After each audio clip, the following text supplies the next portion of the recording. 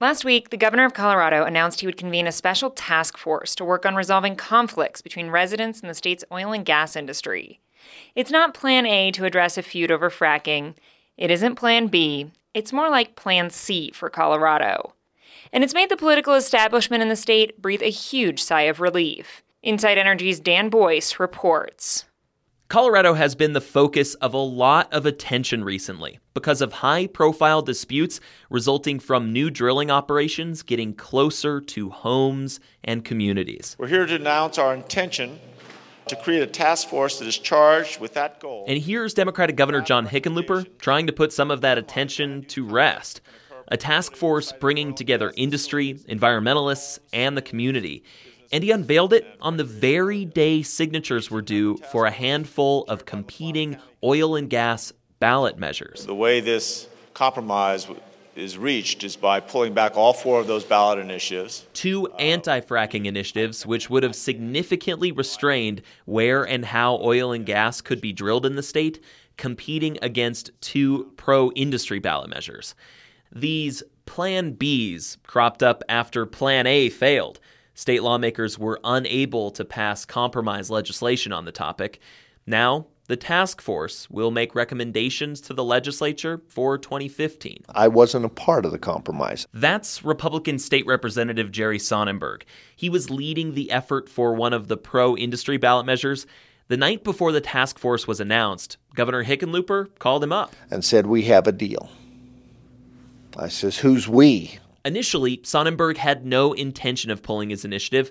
It wasn't until he received another call from his oil and gas connections. They needed stability for their stockholders so they could continue to do business without a cloud of a ballot initiative. See, if these measures would have made it on the ballot, the state was looking at a record-breaking political ad spending showdown in the tens of millions of dollars.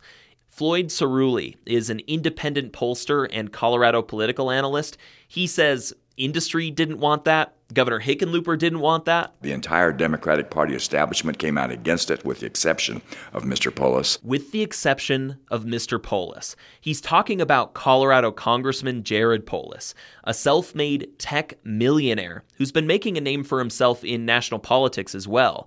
This year, he was putting all his financial and political weight into supporting both of the anti-fracking initiatives making their way to the ballot. Yet, when Governor Hickenlooper announced his task force compromise to stop the ballot measures, right next to him, I'm very glad to stand with the governor today to present a thoughtful path forward. Congressman Polis. Political analyst Floyd Cerulli says Polis was under ever-increasing pressure to back down. I think that the pressure got so large that he began weighing the risks. The risks of splitting Democratic voters. See, both Governor Hickenlooper and Democratic Senator Mark Udall are running for re-election this November, and both came out against the anti-fracking ballot measures that many of their environmental constituents strongly supported.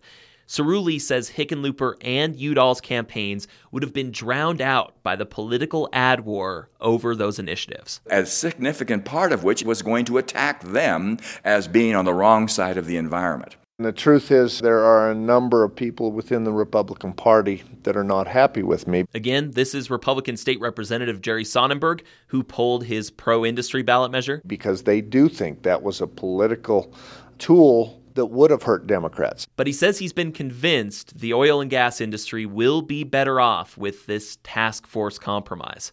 That's another group that breathed a huge sigh of relief with this Plan C. For Inside Energy, I'm Dan Boyce.